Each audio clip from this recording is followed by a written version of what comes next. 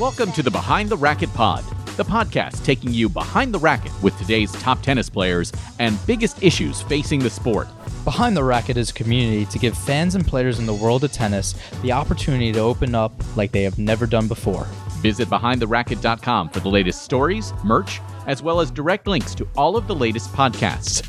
It can also be found on iTunes, Google Play, Pandora, Stitcher, and wherever you find your podcasts. Download the episodes and make sure to leave a review. And we want you to be a part of the conversation. Find me at Noah Rubin 33 or Mike at Mike C Tennis on all forms of social media. You can also learn more at BehindTheRacket.com or MikeCTennis.com. Special thanks to my sponsor, New Balance. Visit their latest shoes and styles at NewBalance.com and learn more about their program of giving back at #NBGivesBack. You can also help support the podcast by visiting patreon.com/BehindTheRacketPod and receive rewards from our travels around the world. And now,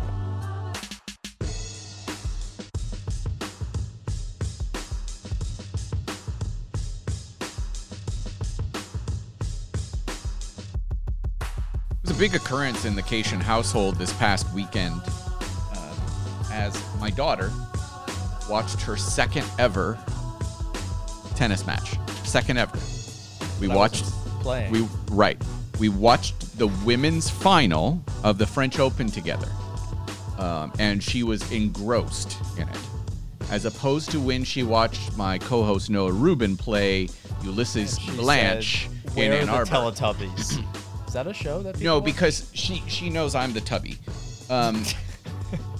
She watched these two incredibly talented players doing battle on the clay. She was asking questions about why they were sliding, why the court was red and our court is green at our condo. And then she, and I was explaining everything to her, how many points do you need to win, that kind of stuff. I said, if you ever want to play, we can always go do that. And she says to me, Marnie does, I think I just want to be a ball kid when Noah plays. Priorities. Like it just crushed my soul on so many different levels. I was going to say, which goes first, the ball boy aspiration / ball girl aspiration, or the helping Noah Just Rubin? you, specifically you, that she wants to follow you around and be your personal ball boy valet type of a thing. But what do you do? It's a great question. Most of the time, I like I said, Teletubby. Maybe you should just start calling me that. Frankly, I'm okay. No, you look great. Actually, I heard you're down some weight. Congratulations. Yes, thank you. After putting on 10 pounds in New York, I've lost half of that. But we forgot about New York, so you're actually just down 5 pounds right now. Right. Congrats. Yes. Thanks. Good job. Appreciate that. There's no body shaming here. There definitely isn't. How are you?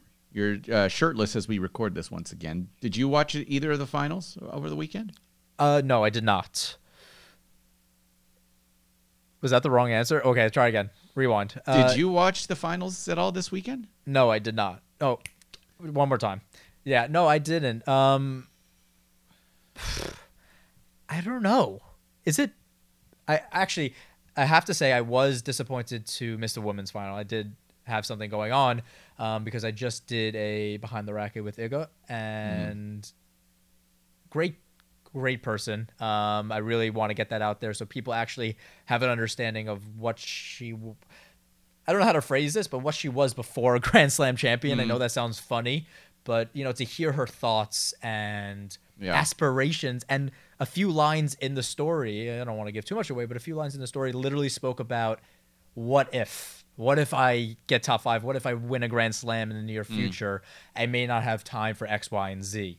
And it was just hysterical to reread it today, actually, and be like, yeah, that happened.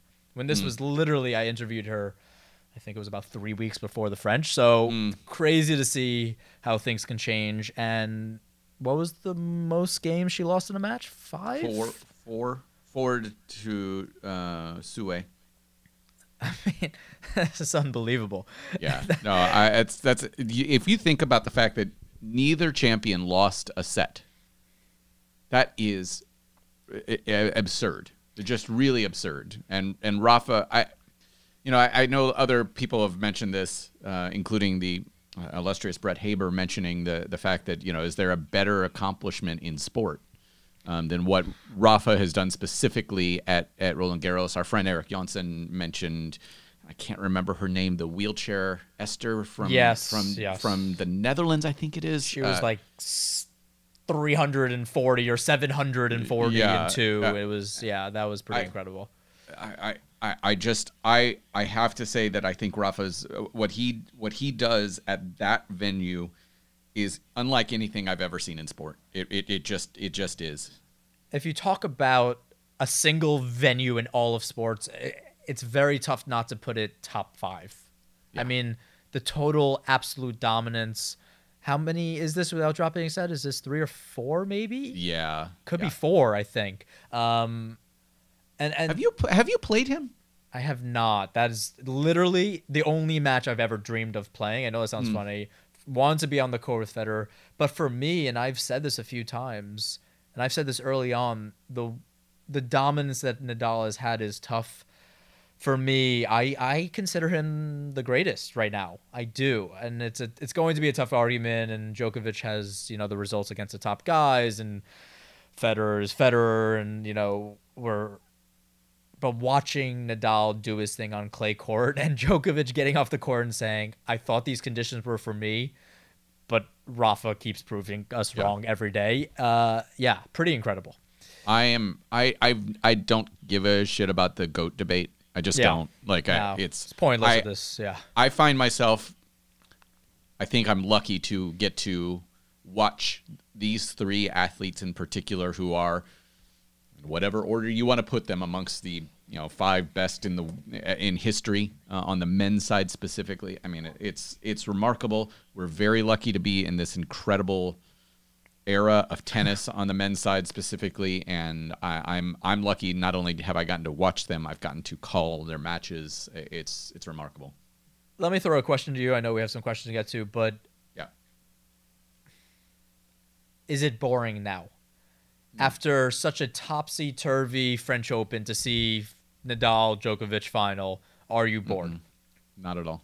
Okay. I'm not, just because and I saw an article about this, about how Novak would have beaten any other player in the draw on Sunday.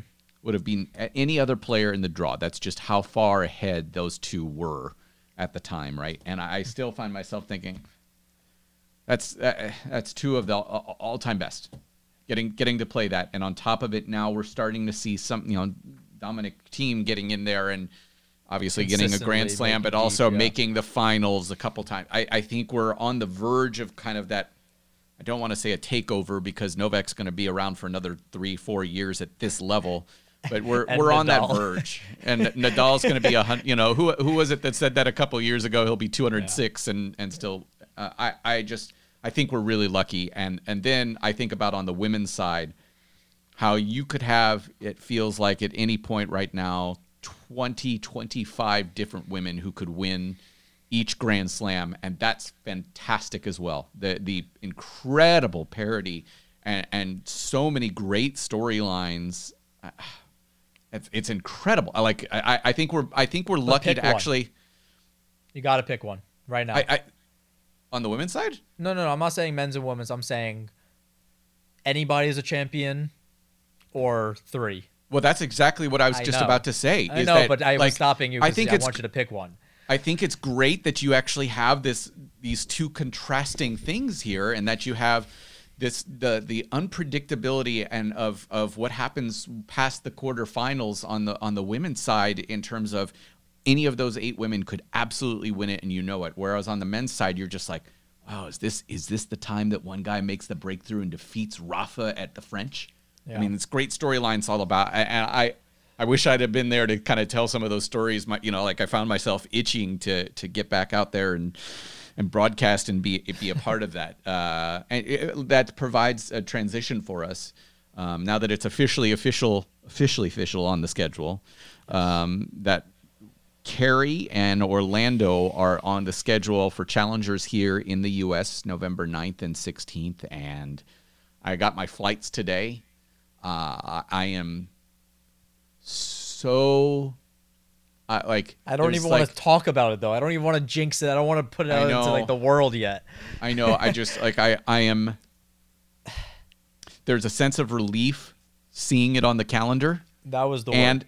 And just like I know, having talked to my friends at the USTA, how hard they have been working to get these two events on the calendar, and to see it actually on the calendar. And listen, we know anything can happen, but man, there are a lot of people who have put in a ton of hours to just get those tournaments on the calendar, and we are going to be there. I shouldn't say we, because I don't know, you might not make a cut. I'm going to be there in both Cary and Orlando. Was that too much? There's definitely a chance we both don't make the cut. But with that being said, yeah, I mean, hell of an effort by the USTA. I know Cary has been literally, grasping at anything they can get their hands on. And again, I don't even want to speak about it. And this is nothing against Europe.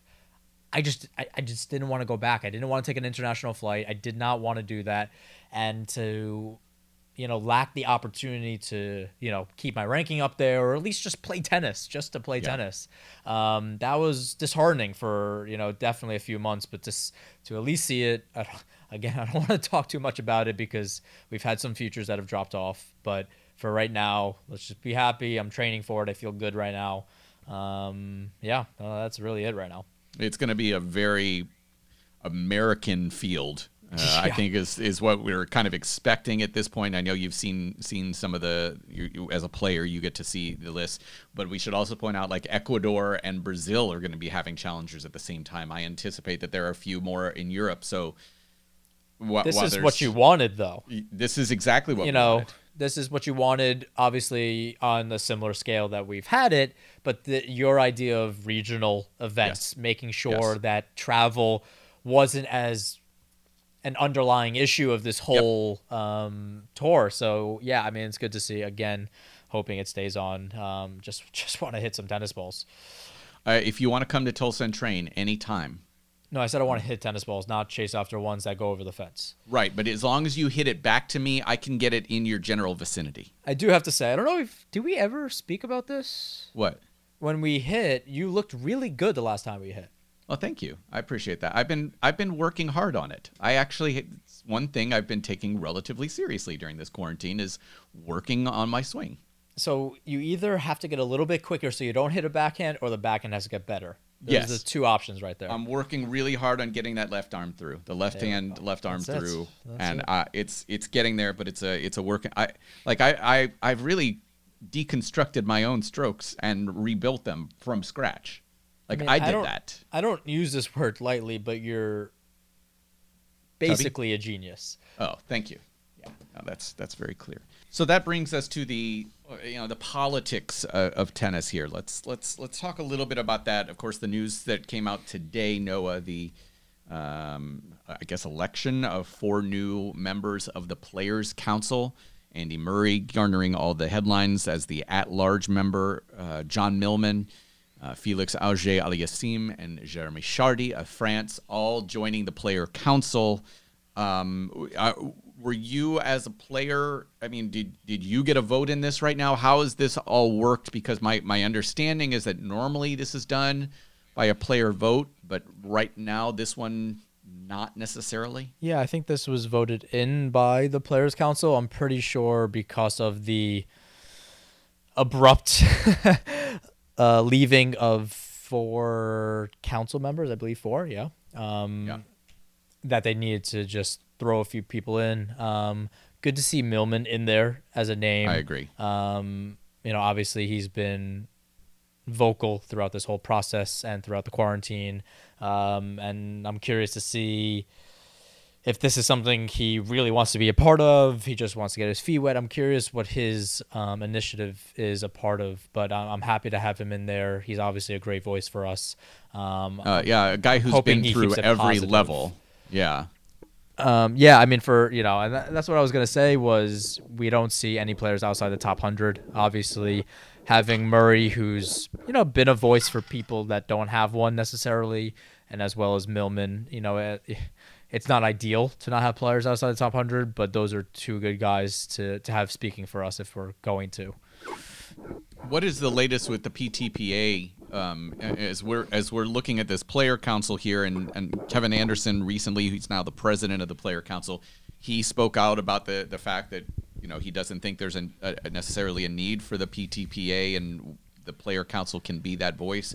What have you heard recently from the PTPA, if anything? Actually, I haven't heard much. I'm curious if they're using kind of this time post French Open to do a lot of work to really get, whether it's bylaws or gain more traction, whatever the case may be. I mean, for Anderson for saying that, maybe there's ulterior motive. I'm not sure. I just don't agree with that. I do believe it's tough to say because I don't know what I'm believing in when it comes to the PTPA, but it's scaring the ATP, and the ATP are still not doing the right things when it comes to COVID, when it comes to anything on the ATP tour right now. We're not seeing a lot of positive movement. So I'm saying continue the PTPA just to scare them, get them going, set a fire under their asses a little bit. I think that's ideal. Amy Felterhoff on Twitter mentioned this. She's been somebody who has actually worked in the union area, if you will, the industries of unions, and mentioned that, even if it is just the player council and not the PTPA, what about the fact that maybe there'll be extra bargaining chips, extra power within the council to potentially overrule tournaments? I mean, ultimately, that's kind of the same thing that you're looking for out of the PTPA in some way, that maybe the players have more of a voice than tournaments, right?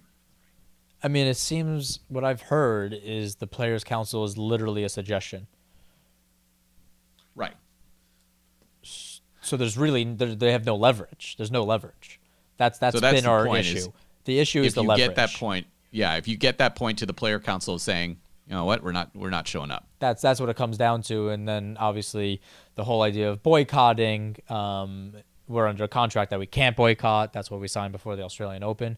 There's a lot of things that we sign I say Australia, before your first tournament of the year that prevents you, and they actually title you whatever they feel more comfortable, which is, I believe, an independent contractor. That's what they title us to make sure that we can't do X, Y, and Z, that we don't have these rights. And if we don't sign it, we can't play the tournament.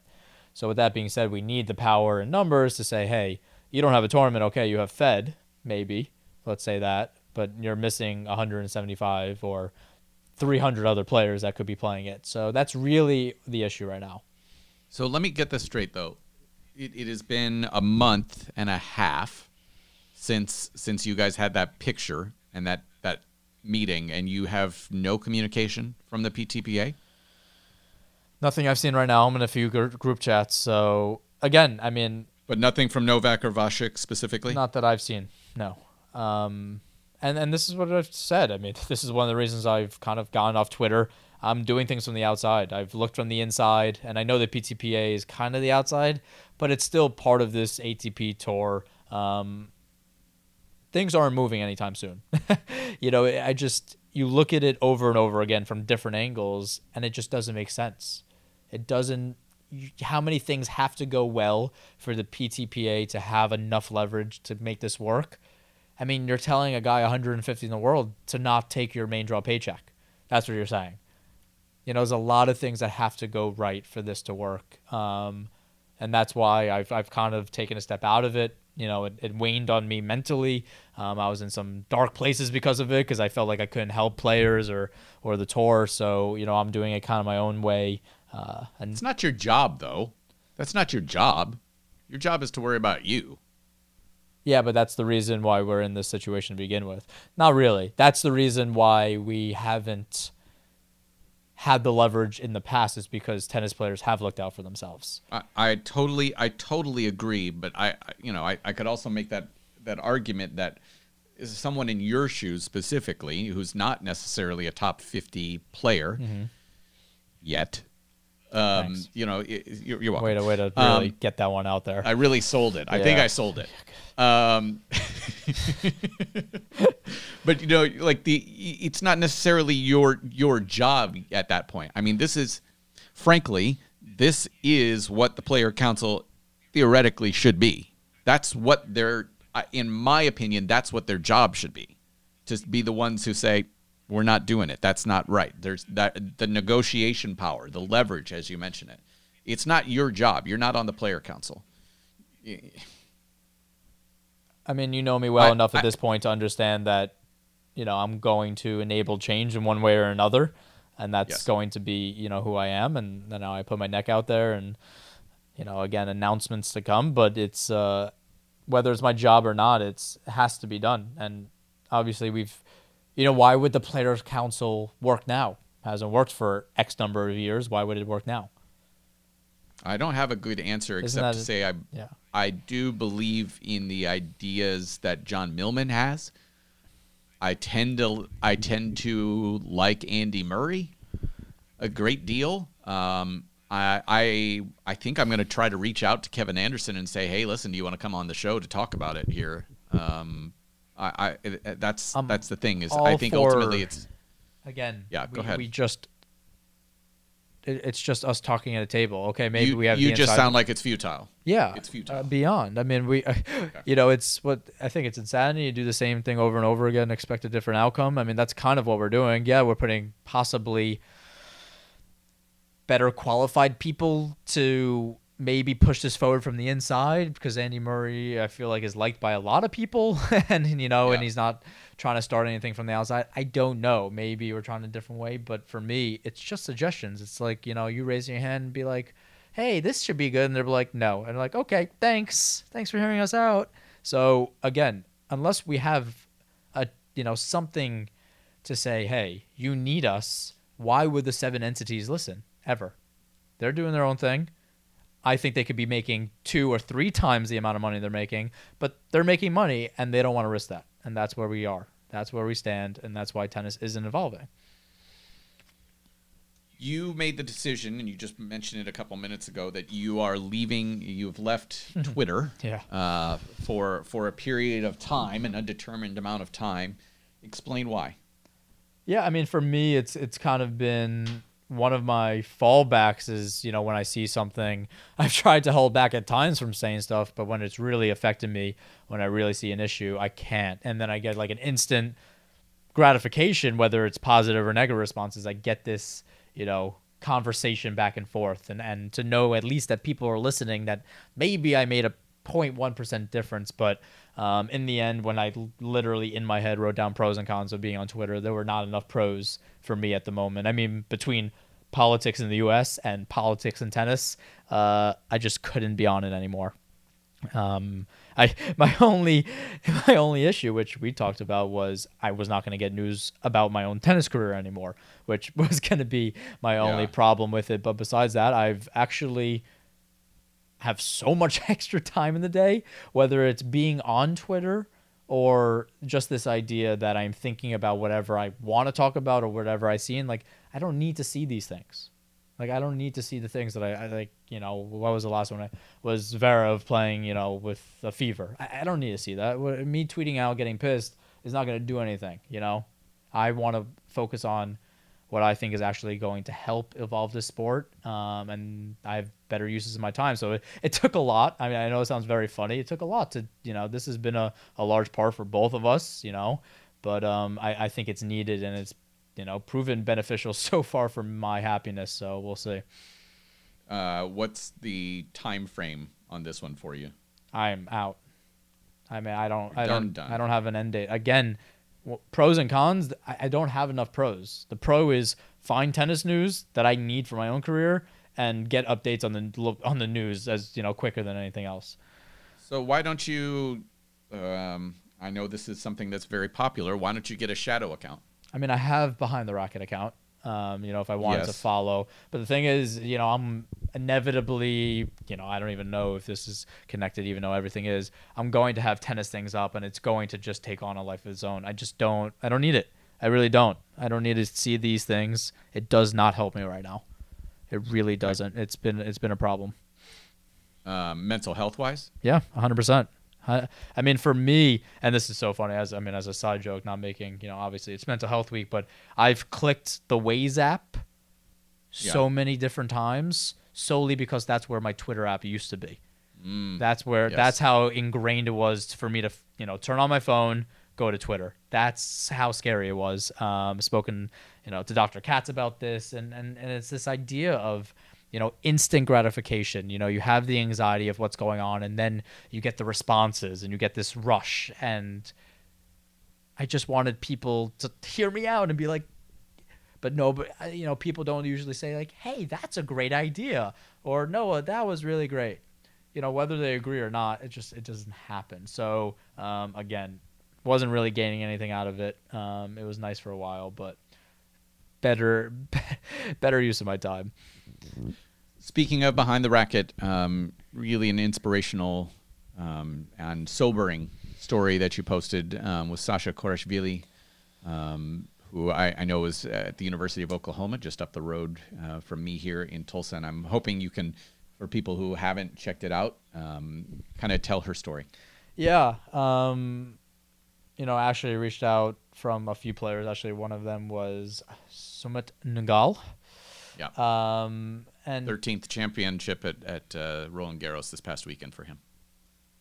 And I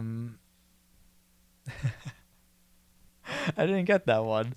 Okay. That was Took good. you a second. Yeah. Okay. So Summit, came up to me and said, he has a friend that's going through some serious issues, and she's in the hospital right now, and she needs a bone marrow transplant, and it's going to be, I think it was like $250,000. And, it was, I don't know what dawned on me. Not that this wasn't an obvious thing to try to help her out, but it was this idea that I have a platform that can help out at this level, and to give her the opportunity to hopefully share the story, to give her a little extra help. And, like we had Bianca Andreescu, put it on her page, and to see a little bit of that tennis community and what it means. I mean, this is, the stuff that the media doesn't cover, I mean, we're talking about people from around the world that we're all friends with. We've known each other for many, many years coming together. And, I don't know Sasha, personally, but the fact that we could be separated by one person, and I would love nothing more than to help her out and to make this path easier for her and her boyfriend who's there in the hospital helping her out. I mean, it's, I feel a responsibility, and I never feel like I'm doing enough, but I'm hoping that this, at least aids in a little bit of that process. Can I go to your mental health again? Do you mind me asking a question? Sure. Why do you feel so much responsibility to others? And I don't say that as it's a bad thing. Okay, don't get me wrong. Should we I'm start not when saying I was 3, 12, or 16? But why this has kind of come up throughout this entire episode, Noah, about you feel the responsibility, whether about the greater aspects of tennis, politics. I mean, obviously Sasha's story is compelling and heartbreaking and frustrating, the medical costs for so many people who have dealt with something like that. But why do you feel that need that it's your responsibility when, frankly, it I don't mean this in any negative way. It's not. No. There's an arrogance behind it a little bit. This understanding that I feel like I have, whether it's attributes or the ability to hopefully make a difference in one way or another. That's, and I don't want to let that be wasted at all. And sometimes there's months that go by where I don't feel like I've lived up to that potential. And it's an issue for me, and it's stuff I've worked on my whole life. And it's not the idea of controlling, but it's trying to help so much that it feels like control. I want to do so much to help the situation that when it gets out of hand, it does affect me. But again, I feel this overwhelming at times, but now it's been a little bit more controlled. This idea that I feel like I have tools at my dispense, whether me or my team or around me or my platform, that can help people. So help people, do it and do it to the best of your ability, and see what happens. And that's always been, no matter how much we shit on each other, I think you can attest that I do care deep down about a lot of people and tennis as a whole. And I have a vision, and then I'd like to see you. I say that just because I'd like to see you take care of yourself more. I mean, I think that's why the Twitter thing was actually kind of important here. But I think that's always the concern of those of us who are around you, is that we'd like to see you take care of yourself a little bit more. I mean, I do in the past 6 months a pretty good job, actually. I mean, this is kind of the best place I've been in my career. It really has. I mean, me talking negatively on podcasts or Twitter, I mean, that's my passion for what I'm doing. But that's not me personally. Yeah, does it take a toll at times? 100%. But how I'm feeling, how things are going, there's a lot of other things in my life, and I feel good with where I'm at. That's not going to say I'm not going to speak negatively about shitty situations, though. I'd like to just, on the heels of that, if I could just give a quick plug. Let's see, this episode is going to be released on Tuesday morning. Tuesday, I believe it is 3 o'clock Eastern time, noon Pacific. I'm going to be on a Twitch and YouTube stream with Mental Health Matt. If you just do a search for him, kind of talking about my mental health journey as I'm kind of questioning Noah about his, but I'm going to be talking a little bit about mine. And it's funny, Noah, we had BetterHelp that was a sponsor of the podcast for a little bit, and I just started with a BetterHelp counselor. And even this evening, before we recorded, I was talking at length about my need for approval. Kind of that same thing, right? You always feel like you have to do something to get somebody's approval. You have to do that little bit more. And so it's, that's why I say that to you, because I want to make sure you're doing what you feel is necessary to make others best, but ultimately you have to be able to take care of yourself first and then take care of others. So anyways, Tuesday, if you have the chance to stop by, search for Mental Health Matt on Twitch or YouTube, and watch the stream, be a part of it, and find out more information on my Twitter account as well. I still have a Twitter account because, unlike Noah, people like me. And I think that's ultimately what it comes down to, right? Ooh, are you sure? Have you spoken to Jamie recently? Your girlfriend or yes. Jamie Loeb? No, my girlfriend. I spoke to Jamie Loeb at length, actually, this past weekend. And she still likes you? Yeah. No, we're good. My daughter has started FaceTiming with Jamie Loeb now. Oh, so she has Jamie Loeb, Jamie Weissler, Noah Rubin, just on speed dial whenever she wants. Well, I appreciate the fact that she likes talking to you, and this is all kidding aside. I want her to have, I'm a single dad, right? And I want to make sure I do the best I can to provide strong female role models, strong, successful women who are in front of her, so she sees that she can do and be anything. Right. Like, that's important for me to present to her as a father, and representation matters, right? I mean, we're learning that very clearly right now. If I can put in front of her strong, successful, powerful women, watching the women's final on Saturday, I want to do that.